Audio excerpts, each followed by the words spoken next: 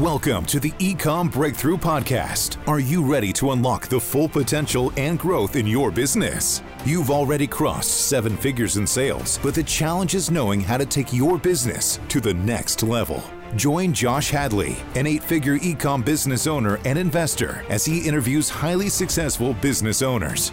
Get ready, because you're going to learn specific actions you can take today to help your business reach its full potential and leave a lasting impact on the world. Welcome to the eCom Breakthrough Podcast. I'm your host, Josh Hadley, where I interview the top business leaders in e-commerce. Past guests include Kevin King, Stephen Pope, and Norm Farrar.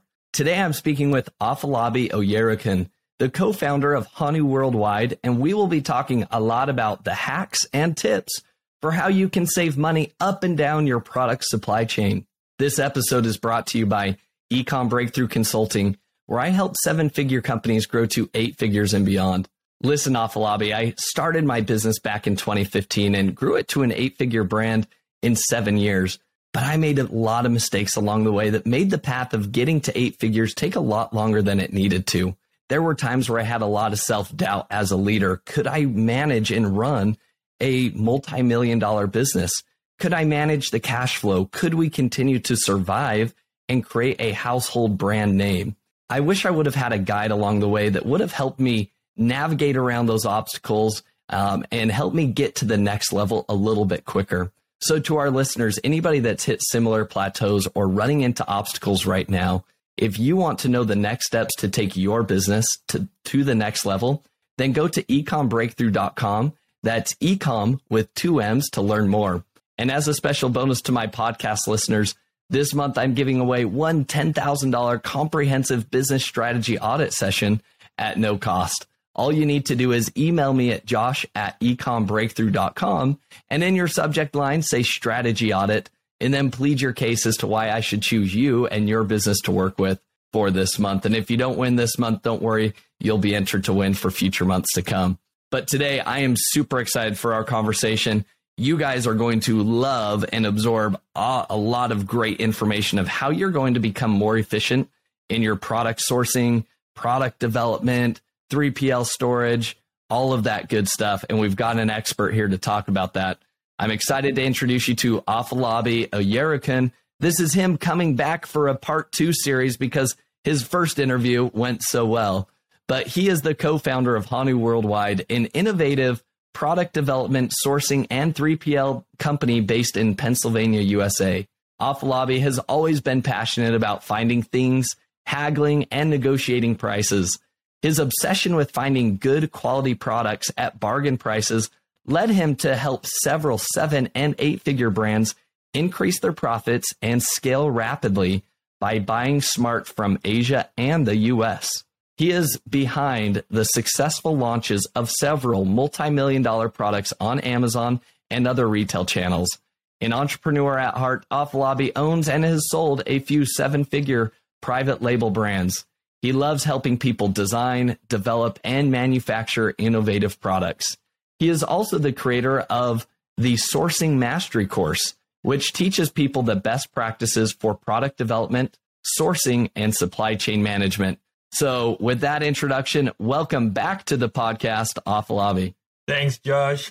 I'm happy to be back. I really enjoyed our past episode, and I'm really excited and pumped up, to continue on this one.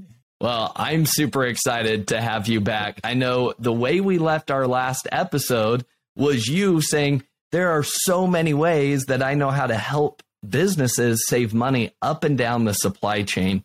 And we touched on one of them, right? We talked about the tariff terminator, and you gave our listeners an amazing offer. So for our listeners that are just listening to this episode for the first time, go back and find Afolabi's first episode. Learn a little bit more about that tariff terminator that he talked about and the offer that he gave our listeners.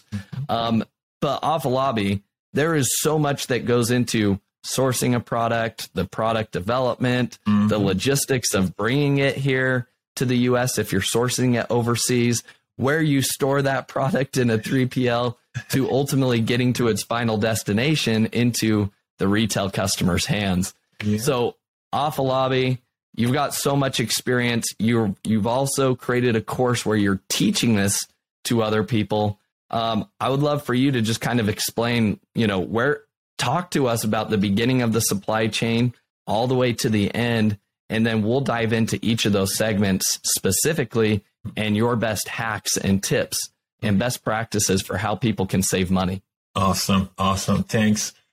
So I noticed that especially in the e-com world or Amazon world, the word supply chain is kind of ambiguous, and people were like, what is that? It looks like, words that IBM or these big companies will use all the time. But see, bigger companies, they figured it out already for years, and they actually have director of supply chain, manager of supply chain, because it's a very big component of their business, and it could be where businesses are bleeding if you don't take care of that part.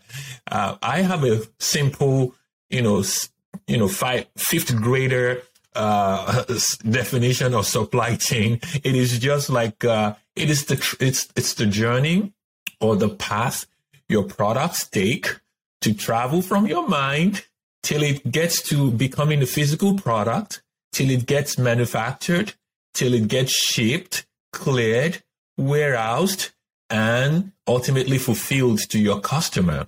And then there's another component whereby it's what about the returns? Many people don't actually realize that you can actually make money with returns as well, especially on Amazon. So there are all these different points that if we do it the right way, it's going to save us a lot of money. I like using my personal, whether good or bad stories in the past. So we were designing these garden signs, and, everybody wanted a bigger sign. We launched one version and people say, oh, we wish it was bigger or something. So we were trying to design it as big as possible. But wait a minute. If we go past the 18-inch mark, we're in trouble with Amazon. So we designed it in such a way that it was smaller than 18 inches, and all the packaging was also smaller. We use a different packaging. We use a different labeling. So supply chain, saving money across our supply chain requires a lot of thoughtful thinking from the very beginning. I had a guy about 3-4 years ago.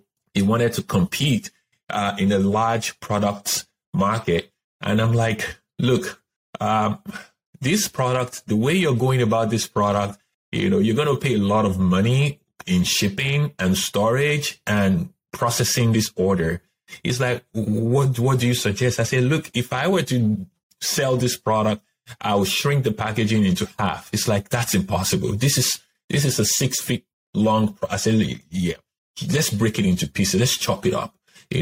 All the long rods, let's turn it into telescopic rods, or chop it in, that you can connect it, and, different ways we can pack it. And by the time we were done, this packaging actually was half the size. It's like, oh my God, it actually is. I said, now let's go into the materials. What kind of materials are you going to use? If you use steel, it's going to be heavy. If you use aluminum, it's lighter. If you use composite, it's lighter. If you use these, it's lighter. So we're talking about the weight, because when you send your product to 3PLs or your warehouse, wherever you're using, they're going to charge you also based on weight. So all these things have to be factored into our product from the very beginning. Instead of being reactive, I think we should be proactive. Yeah, Afolabi, I think you summarized it perfectly. And I loved your 5th grade explanation of what the supply chain actually is. Here's, I think, one of the important aspects of supply chain. I think it's neglected by most sellers. And as I've spoken to many aggregators or people that acquire Amazon-based businesses or just e-commerce-based businesses, one of the first things that they look at is, where are they getting the product from? How much are they paying for it? And what inefficiencies exist within their supply chain? Because they know most sellers technically are lazy. Yes. They source the product once up front, and then they just keep hitting the repurchase button. Correct. And that's it. But to your point, Afolabi, there's a lot of sellers that I've even seen that have product packaging that pushes it just slightly over that 18-inch threshold on Amazon, which completely changes the game for you. You're now pushed from a standard size object into an oversized object where your fulfillment fees are essentially triple that of a standard size product. Correct. Imagine how much money could be saved there if you just shave off an inch or two, right? If you're right on that 18-inch border. And then, like you mentioned, the weight of a product, right? That's a big component of the way, how much you're being charged for freight, right? Getting that product to a warehouse, but then also in the end fulfillment to the customer. So at the end of the day, this is where a lot of the aggregators and people that are acquiring businesses are finding gold mines, because they find sellers that have been lazy with their supply chain product sourcing efforts. And then all they have to do is spend a few months cleaning that up, changing and redesigning something. And then bam, they have now just added hundreds of thousands of dollars in profit back to a business. And that's how they're making their money back. So I want to kind of set that foundation for why people need to be paying attention to what you're going to be sharing today, because it can add hundreds of thousands of dollars into people's bottom line. So Afolabi, let's start at the very beginning with kind of that product development, and then we'll kind of dive into sourcing. What hacks, tips, and best practices do you have with product development? So in product development, we talked about the size of your product and the size of your packaging. We really need to think it through. And then we move into materials. Then we move into tariff. So especially if your products are being made in China, you need to realize, and then I usually, recently I have a knife project, like someone wants to make knives. And I'm like, okay, give me the specs of these knives, and, give me all the specs. I'm like, okay, do you know that if the knife handle is made of wood, you're going to pay a different tariff from if it's made of some plastic or some composite materials? The customer may not care about what material you use on the handle, but your pocket will care because the kind of tariff you're going to pay is so different. Another example I had was I used to source a lot of vinyls and magnets some years back, and when the Trump tariff hit, I started looking to find a way to outsmart that system. So I told my customer, I'm like, wait a minute. I said, I found a better quality vinyl from Korea. I've always known Korean vinyls were the best. I said, but they're more expensive. I said, but let's look at some numbers. They were 7% more expensive than Chinese-made vinyls, but they have zero tariff. And from China, they had maybe 25%. So I'm like, look, even though China is cheaper, by the time you had the 25%, Korea is now cheaper. So even when we are talking about supply chain, we need to start talking about the country of production. Some products, I used to sell crafts, and some of our products were made here in the US, and we were like, oh, let's go and see if we can find this cheaper in China. Yes, it was cheaper in China. We used to buy it in the US for like $12. In China, it was like $7. But I'm like, do I want to take the risk of my 5 stars, reviews? What if China messes something up? And then I also looked at the time it takes for me to outlay cash. So if I buy it in China, I'm outlaying cash for almost 60 days. But if I buy it in the US, the cost, my supplier in the US will ship it for free. And they will get it done in 7 days. And I'll pay with my credit card, which is not going to be due until like 30 days. So I have about 37 days, to actually pay for this thing. And I'm not paying for shipping, and I have a better quality. So I'm looking at all these little things that we can take a look at to redesign our products. So in terms of product design, we have to look at packaging size. We have to look at the materials you're going to use.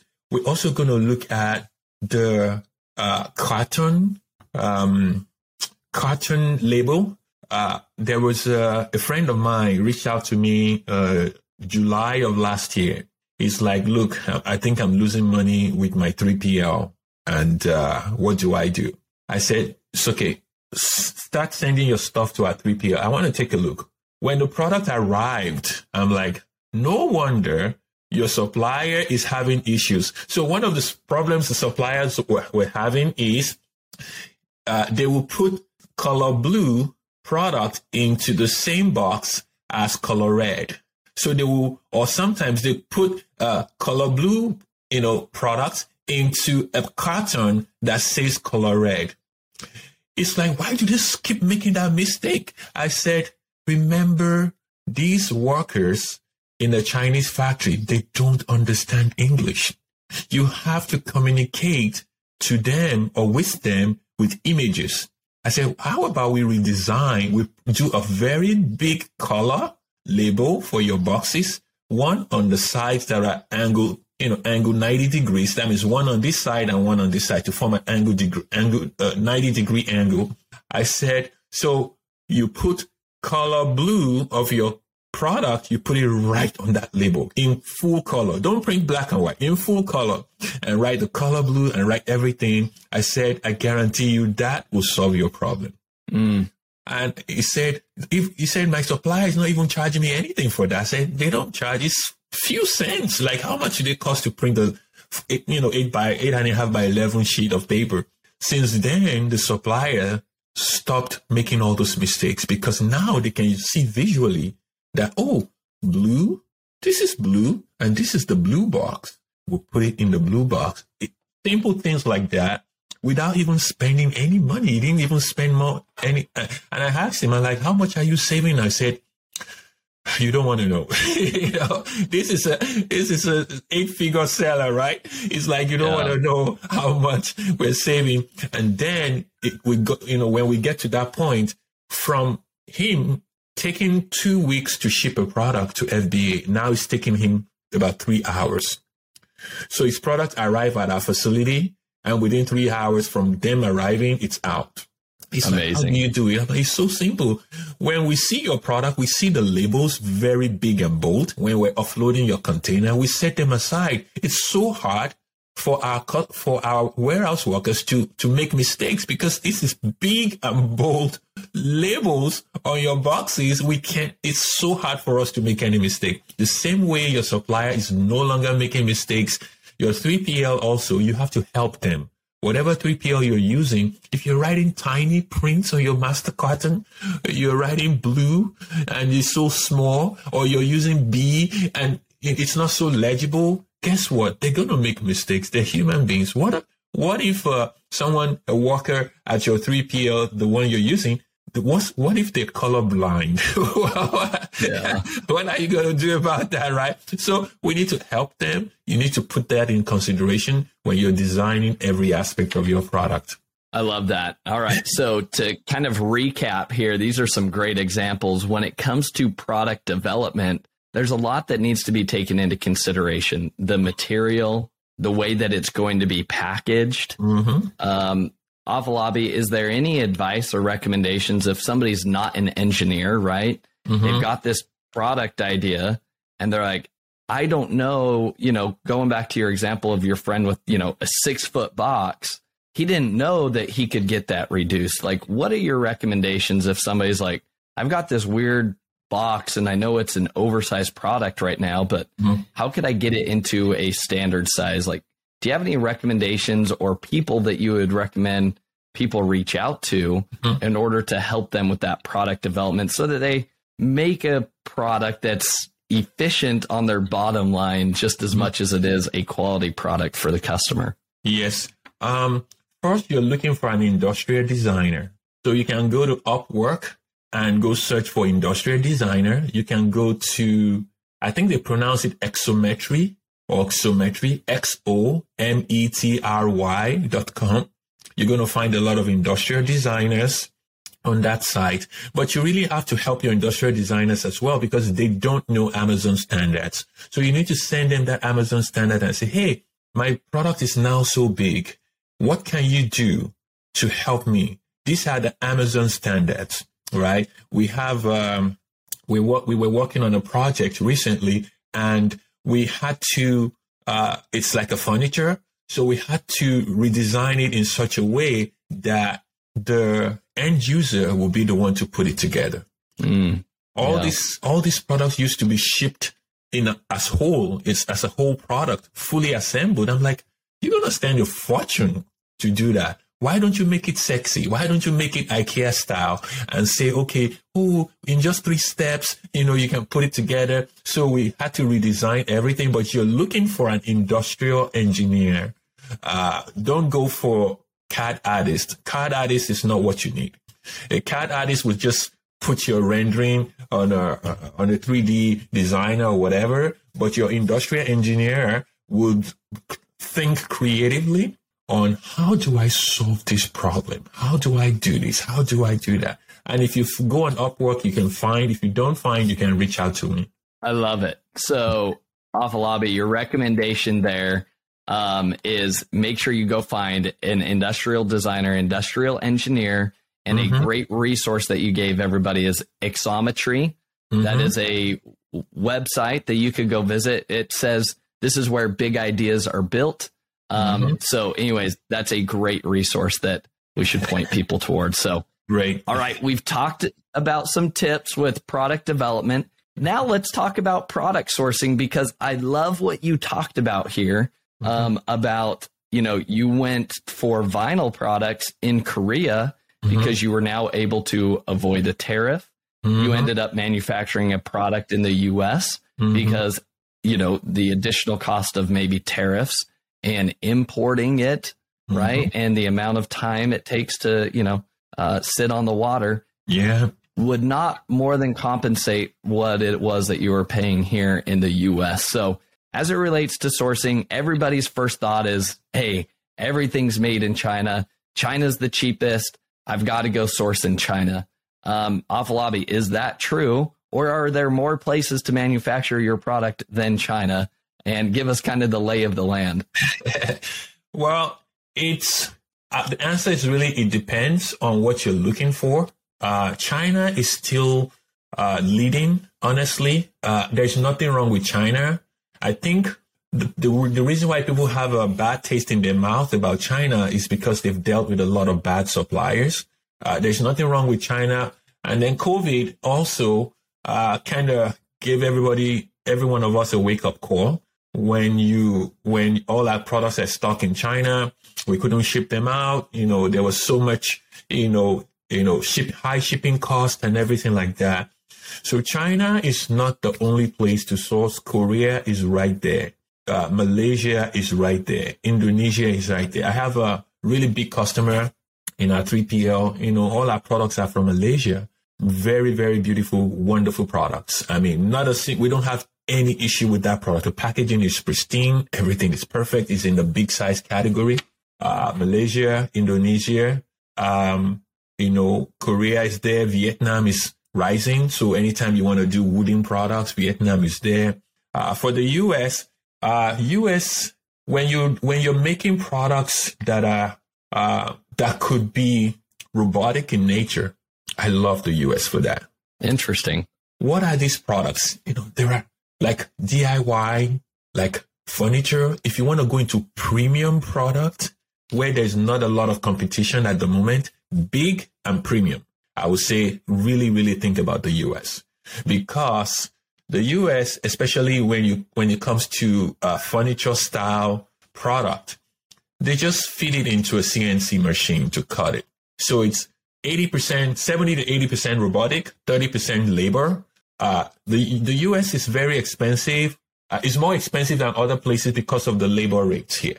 Labor rates of an average warehouse worker is from $30 to $50 an hour. In some cases, $100 an hour. In China, it's $1 to like $4 an hour. So you can see the difference. So the product, the real challenge is in the labor. But if you can make products that are not labor intensive, That's where you're going to start seeing savings in the US. And then the US has more and better, newly, call it innovative materials that are being done, that are being created now, like series of really good composite, really great MDFs.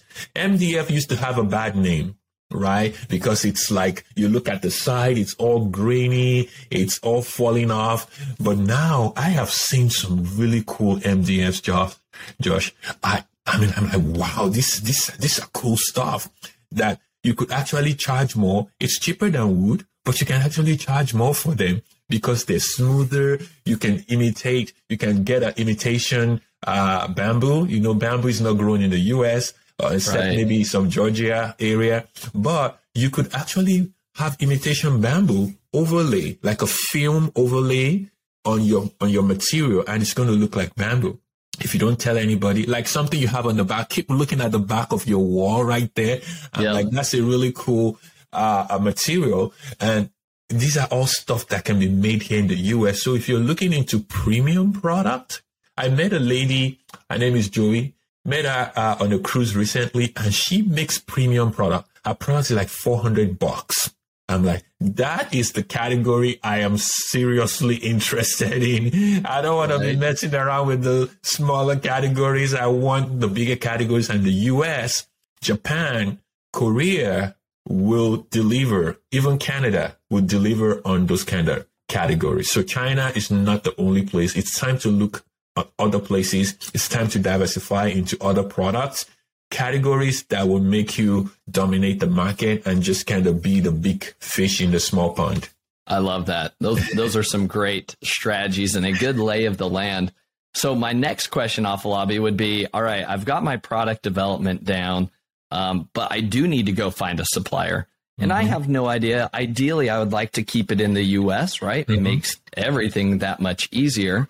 But again, some of those labor rates are going to be higher. So where do people begin if they just have this idea? They've got the product development done.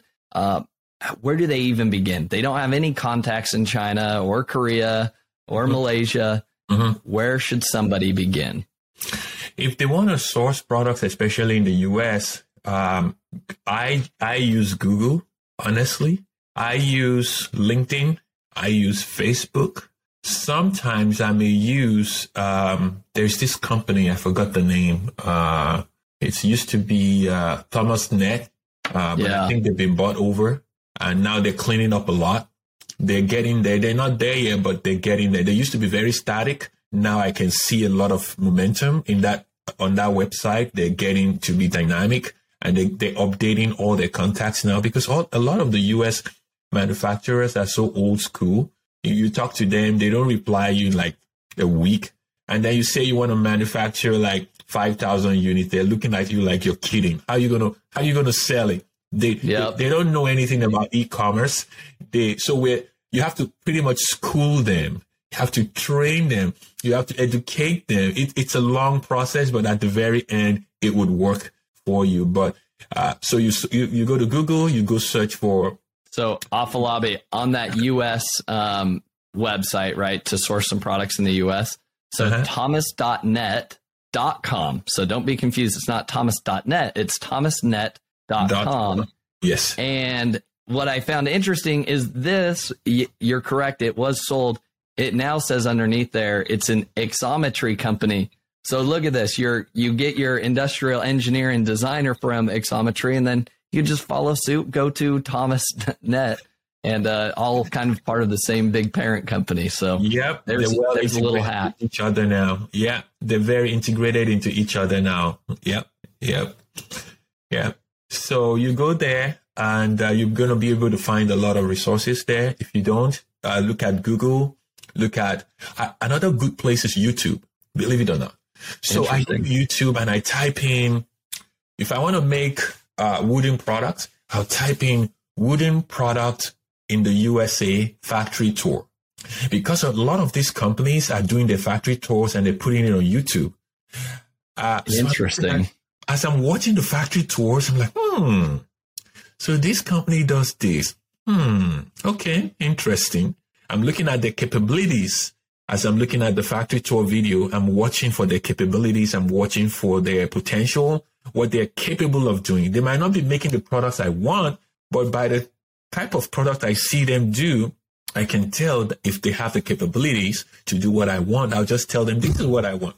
And I have an industrial designer draw up the plan. And the US manufacturers are very, they're very niche in the sense that they want you to have all your designs done. That's the best way to have the product move really fast. If you're starting from concept and you go talk to a US manufacturer, they'll be like, yeah, our production line is all done, booked now. We can't really take on another project. But if you say, hey, here is my design, here is my material specs, here is everything ready to go. Just do your CNC, do your stuff, and I have 3 months to pick it up. Don't worry, I have 3 months. They'll be like, oh, okay, we can do that, right? So those are some of the things I discovered. YouTube is a good resources for watching factory tours, videos for injection molding. If you're doing plastic products, right? Injection molding is very robotic in nature. Just go to YouTube, watch some cool videos. Go to LinkedIn, watch some cool videos about the factory, and you will be able to contact them. Interesting. That is a fantastic hack. Now, what about if we're trying to source something overseas? Do you recommend somebody that doesn't have any immediate contacts there? Do you recommend that they go to a broker or, go to a product sourcing company like yourself? You own Hanu Worldwide. Is that something you would recommend, and why, rather than going alone? So it depends on, that was a really good question. It depends on the skills that they already have. Sourcing companies or sourcing agents are your insurance policy, pretty much. Because if they source something for you and something goes wrong, then they have to stand in and get your money back for you. Whereas if you go deal with the factories by yourself, and something goes wrong, you're pretty much on your own, but it's a skill you can learn. I put it down in my newly released sourcing mastery course, how the step-by-step you should follow. By the time you take that kind of course, you would not need a sourcing agent. Especially if you're DIY person, you like to do things by yourself. There's a guideline that I put there to avoid, so that you can avoid fraud, scam. You can spot trouble from afar when dealing with Chinese suppliers. I would still say, I know you asked a question about platforms. I still like Alibaba better, honestly, because I think they've done a good job in making it safer. They use the word safer for you to do business with China. Just make sure that when you are ordering your product, you go through the trade assurance, trade assurance, insurance, pretty much, so that if something goes wrong with your order, Alibaba would repay you for it and reimburse you for it. Makes a lot of sense. Are there any sneak peeks that you could give us of kind of the best tips, if you are working directly, in terms of how do you make sure you're not getting, there's not going to be fraud, they take your money and run? Or what are some tips in terms of, I think most importantly, getting the best price possible without sacrificing quality? Do you have any tips or sneak peeks that you could give us from your course, as it relates to, working directly with the manufacturer? Yes. One of the funniest and interesting things I put on the course is to set up a bidding war with your suppliers. How I do it is, so when I'm sourcing products, I source product from, let's say, 5 different suppliers. Sometimes it could be up to 10 suppliers. And then they give me their pricing. I don't negotiate at the first time. I wait till the end before I negotiate my prices. And then when I get all these prices from the suppliers, then I'll call for a video or image samples. I'm like, let me see your samples. Do a video or do a photo. I see that. Oh, okay. From the 10 suppliers, I might shortlist only 5 or 6. So from the 6, I said, okay, can you send me samples? I need physical samples. They say, oh, you got to pay for sample. No problem. I'll pay. So I paid for sample or pay for the sample shipping. They send me the samples and I take a look at them. And maybe I like only 3. out of the 6 suppliers that sent me their samples. So I cut off 3, I keep 3. So out of the 3, I would say something like, hey, without them knowing, see, they don't know that all the suppliers don't know each other, and they don't know I'm getting samples from different suppliers. So let's say one comes up at $2. Another one comes up at $1.50. Another one comes up at $1.75. So I know, okay, $1.75 is the middle range. $1.50. I look at the quality of the $1.50 one. I'm like, it's almost the same quality as the $2 one. Okay, that means this product can actually go for $1.50 or less. Then I look at how can I create a bidding war with these 3 guys and still get what I want in terms of product quality. I want product quality, so I would use two things. I'll use quantity purchases and I'll use price match. So I'll say to the one, let's say the 175 one has the best quality. I'll say, hey, well, I looked at your product and other suppliers' product. I like your product, but your price is way more than other suppliers. And it's going to come back to me and say, what are they quoting you? Okay. I'm trying to get to $1.25 for this. And if you can do $1.25, I'll give you a 5,000 piece order right away. I'll choose you if you can beat their prices. So it's going to come back and say, well, let me talk to my boss. And then, okay, no problem. And then he says, well, we can only do $1.45 or $1 whatever. I'm like, okay, that's a good one. I know I can actually buy it at $1.50, right? Because the lower range of my price is $1.50. I'm like, okay, all right, $1.45 is fine. I said, but so when it gives me a price of $1.45, I keep quiet. I don't reply him anymore. And he's going to keep blowing up my phone, my email, because he can't wait. He knows he's at the tipping point. He's at the point I'm about to hand him money, because I already showed him money. I'm like, I'm going to order 5,000 units, but I want it at $1.25. And it comes back with $1.45. I'm like, okay, I keep quiet. Okay. And it's going to start saying, hello, how are you? Are you there? Are you there? I'm like, I won't.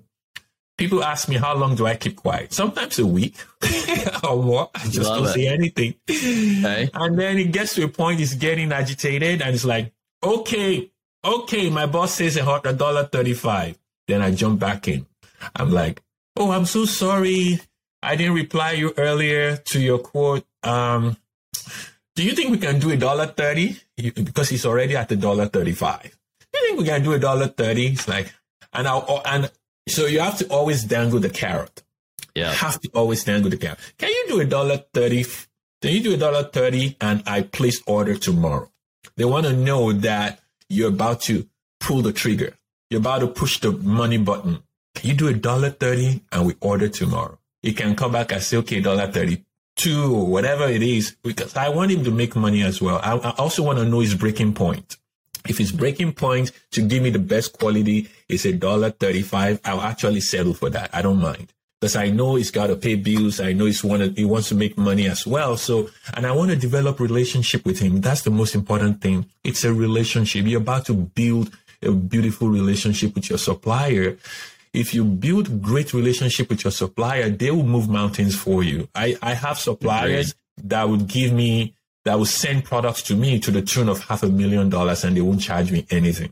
Wow. It's all relationship. Know that they're people, they're wonderful people, wherever they are, whether they're in China, India, whatever. Look at them that these are wonderful business people. These are wonderful people. These are great partners that I want to have on my team, right? Another hack I use is if I'm talking to a sales rep, and maybe she's a lady and she has like a baby, I'll look at her WeChat profile, right? I said, oh my God, you were traveling. Where did you go? She's like, oh, I went to see my family somewhere. I'm like, oh my God, this place is beautiful. Wow, that's nice. Or if she has a baby, I'm like, wow, how old is your baby? She's like, oh, she's 4 months old. I'm like, oh, she's so cute. Wow, how is parenthood? How are you parenting? They want to know that somebody cares about them. Especially in the Chinese culture, it's not so like worker boss to worker relationship is not so great. You know, some of these guys are kind of being pressed down all the time, like they're nobody. But to find somebody, you know, from our side of the world, actually complimenting them and just being friendly with them and just treating them very nicely, they can move mountains for you. Like they know the breaking point of that. They know the low ceiling of the product. You don't know, but they know because they're sales rep, right? So, and then they can talk to their boss. They know how to talk to their bosses. They know how to get to a point where they will get you to the price you want because they just like you. They just like you. I do it all the time and it works. I love that. Afolabi, that is a fantastic strategy for negotiating prices. So everybody hit the rewind button, pause, and take notes because what Afolabi just shared is very powerful. One follow-up question on that, Afolabi.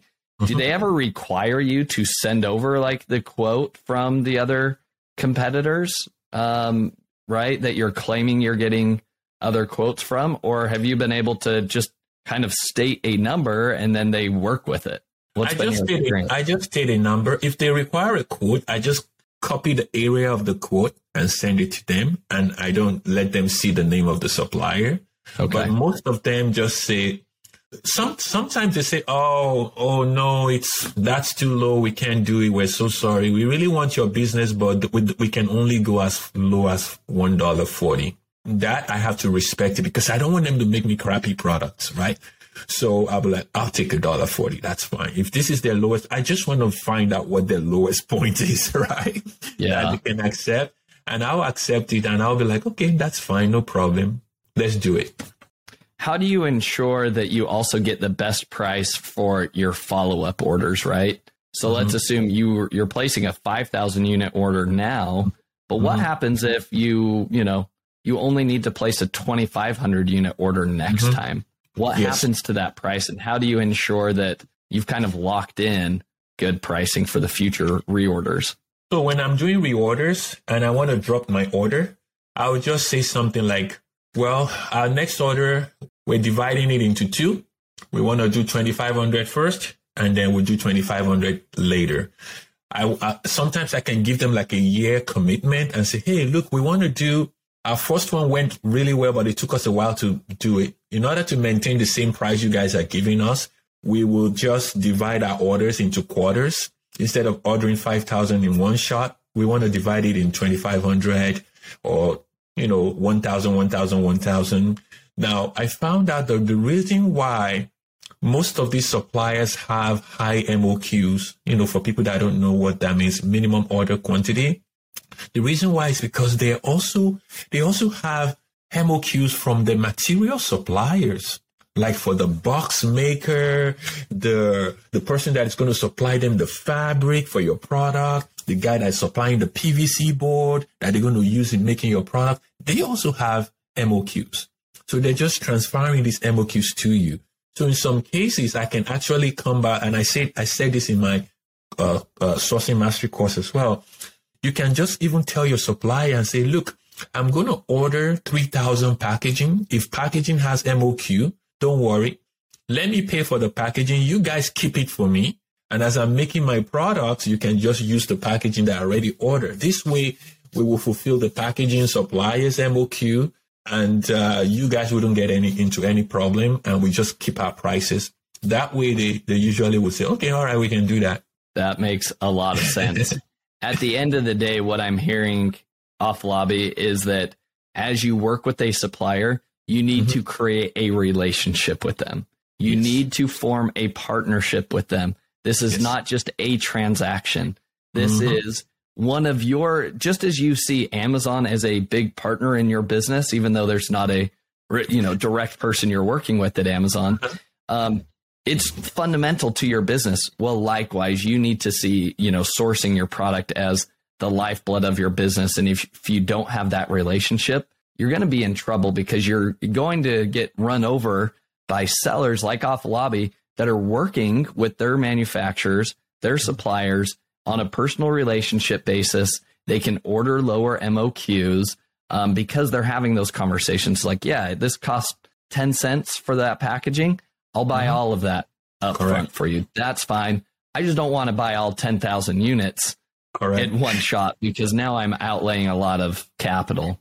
I love that, Afolabi. Anything else you want to add as it relates to working with suppliers? Any other quick tips or hacks to share with the audience? Another thing that is so important in your supply chain is your trade terms. So some suppliers will say, oh, pay 50% now and pay the remaining 50% after. Some supplier will say, okay, pay 30% now. So there is price negotiations and there is terms negotiations, which both of them can save you a lot of money. The terms negotiation kind of happens organically over months of trust, with your suppliers. I have suppliers that will say, just bring 10% now, and you can pay 30% when you ship, and then you can pay the remaining balance when your goods arrive in the US before you clear it or after you clear it. Before we release the bill of lading to you, you can pay the final. So it comes back to relationship, but you can negotiate your terms. No trade term is set in stones, honestly. It could be negotiated based on how nice you are, how, relatable you are to your suppliers. They are the factory. They can do so many things that you don't realize they can do. So I would say terms is a big deal because it will help you with your cash flow, right?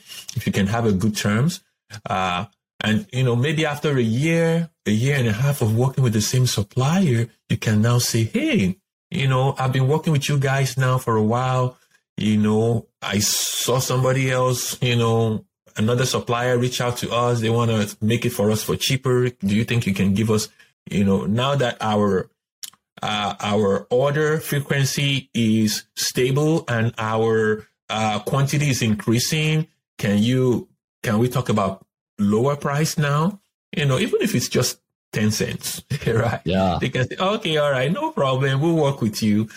Another thing your supplier can do that I found out, I put it in the course as well, is people ask me all the time, oh, do I use Jungle Scout or Helium 10 to kind of find new product ideas? I said, shh, one of the best way to find product ideas, just ask your suppliers. I love that. I'm like, just ask them. Tell them in your categories of all your products, which ones are doing so well?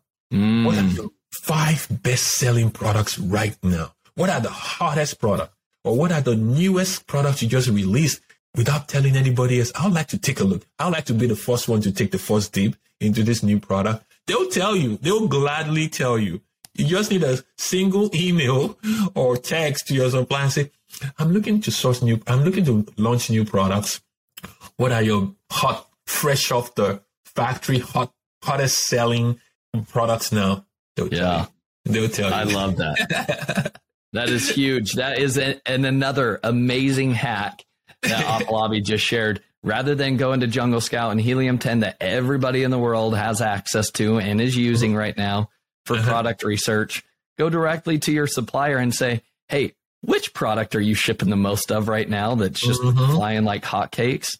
Yep. And let them tell you and then say, holy smokes, like we can do that. Exactly. And create that product. And man, so much easier than having to follow everybody else, or maybe you catch on to a trend faster than everybody else. Correct. I love that.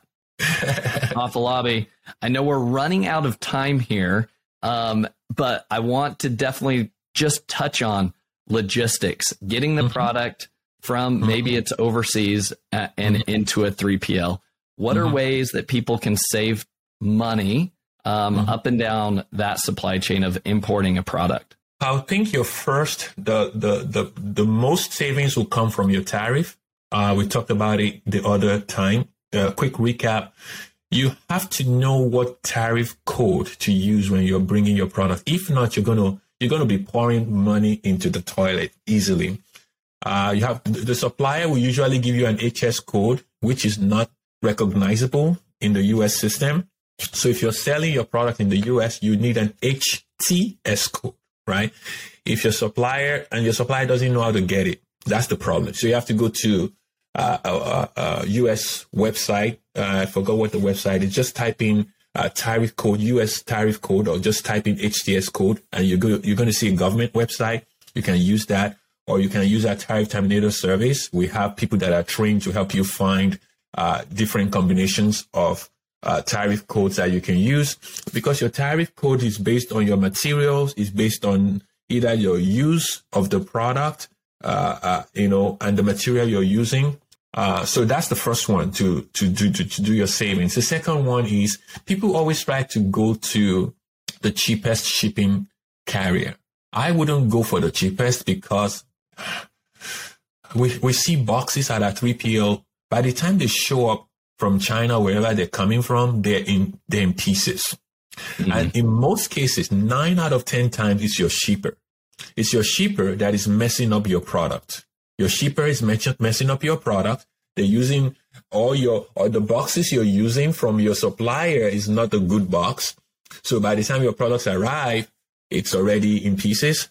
So you need to go back to, just stop now, rewind, and go back to when we were talking about product design, because your packaging is going to help you as well. So when you're shipping your products into the US, make sure you use the right tariff code. Make sure you shop around for a very good shipper. And then when it comes to your 3PL, you have to decide, am I shipping a full container or am I shipping pallets? Pallets, yes, it's easy to bring it out and it's cheaper to bring out pallets, but pallet is not the best use of space. Also in your container. So talk to your 3PL first, get their rates on how much are they going to charge you if you floor load your container. Floor load means just you put all your boxes on the floor and just stack it up in your container. Another thing you should bear in mind is when you're sending your container to a 3PL, make sure if you have multiple SKUs, make sure you load your container by SKU type. Don't just say, if you have 10 SKUs coming, don't just mix them up in the container. Make sure you do SKU number 1 first, then SKU number 2, and then number 3 and number 4, and just load them up like that. And remember to tell your shipper to put a net to cover your container. If your container is not full, like it's not 100% full, if it's 80% full, make sure they put net to cover, because when the container arrives at your 3PL and they open the door, your boxes will just fall off. But if there's net covering it, then your boxes stay intact, right? Your 3PL will charge you extra if they have to be doing excess handling. You don't want them doing excess handling. You want them to get your product out of the container really fast and get it out the door to Amazon. I love that. Any advice real quick that you would say or recommend for how do you find a good shipper, right? Because obviously you could say, I assume that the person giving me the highest shipping quote is the best. Any advice for finding or any recommendations with any shipping, logistics, or freight forwarding companies? I would say the best is your referral from your friend. Just ask around if you have a mastermind group. The same thing for 3PL too. Ask around in your mastermind group, ask your friend, ask your colleagues and say, hey, who are you guys using? Are you happy with them? Can you give me their connection or give me their contact? Let me contact them, because that referral is worth a lot to you. You don't want to go shopping around because everybody's going to tell you, we're a good shipper, we're a good forwarder, we can take care of it. I get tons and tons of emails every day, from shippers. But I'll say it's better to use a shipper that somebody else has used before and they're very happy with it. So talk to your colleagues, talk to your people, the same people you're in the same mastermind group, ask them what they're doing. If you still can't get anything, reach out to us. We rate shop for you. Just go to On Worldwide and just click on freight or something. But other than that, your referral from your friends and your colleague will be my best way to find a good shipper. I love that. And thus the importance of making sure you're hanging out in the right groups of people, right? Correct. Joining a mastermind group. And there's so many of those, and we've had many of them on the podcast. Afolabi, this has been amazing. Here are kind of the 3 takeaways that I've noted from today's episode. There are probably 100 takeaways, to be honest with you.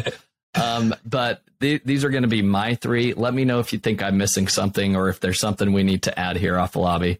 So number one is your product development is actually a very crucial step in your product. And if you haven't actually, gone back and maybe taken a second look at your product development, now may be the time to do that. Is there a way for you to reduce the weight of the product, right? Without reducing the quality, can you reduce the weight? Is there a way that you could better package the product for a multitude of reasons? Can you reduce the product packaging so it fits in one of Amazon's lesser FBA fulfillment tiers? That would be step number one.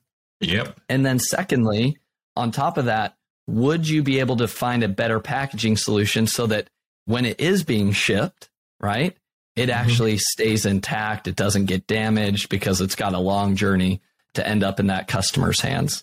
So that would be action item number one. Action item number two is creating a solid relationship and partnership with your supplier. And Afolabi shared an amazing hack, amazing knowledge bomb as it relates to the bidding war strategy with suppliers. So hit the rewind button. I'm not going to walk through that strategy right now, but go back and listen to the bidding war strategy of how you can find that bottom price and get the best possible price for a quality product while also creating a good partnership with your supplier. And then last but not least is importing your products. I would kind of say two things. My final takeaway here is pay more attention to those payment terms. And that's probably where I'll leave it on this one, is because your cash flow is one of your most important things in a physical products business. You will live and die by your cash flow. Cash flow also allows you to invest in new products and to be able to continue to release new products quicker. So if you can get payment terms like Afolabi talked about, somebody's willing to send you $500,000 worth of products and not charge you for it until it hits Amazon, that can be a game-changing situation for you and your business. But that is the type of payment terms that are created if you have a good partnership first with your supplier, and you've created that over a period of time and have built up that trust.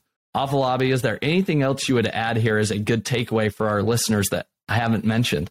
Everything is perfect. Inventory management is also a major thing that I found out that it's almost like number 2 or number 3 reasons why brands fail is because they run out of stock a lot. Even some, company that I sold a brand to, and I'm watching and I'm like, wow, why didn't they order now? They don't know the production timeline. They don't go by the production timeline. You're supposed to order, 90 days or whatever days before you actually need that product in stock. So production, inventory management could break anybody, because the moment you run out of stock, Amazon kind of punish you. They will punish you because your ranking will drop. You have to re-rank. You have to do this. You have to do so many things just to get your products back in stock. So inventory management will be a big deal. And So Stocked is one of the tools that I use. They do a good job with it. Awesome. Completely agree. Afolabi, you've shared so much knowledge with us today. In part 1 episode, you already shared your favorite book, your software tools, and people that you would recommend other sellers follow. So the one question I'm going to ask you is, how are you using ChatGPT to assist you with anything in your supply chain management right now? Yes, ChatGPT has been going all crazy. So I like to play with it like a little kid. I'm like, let me see what he will say if I tell him to do this.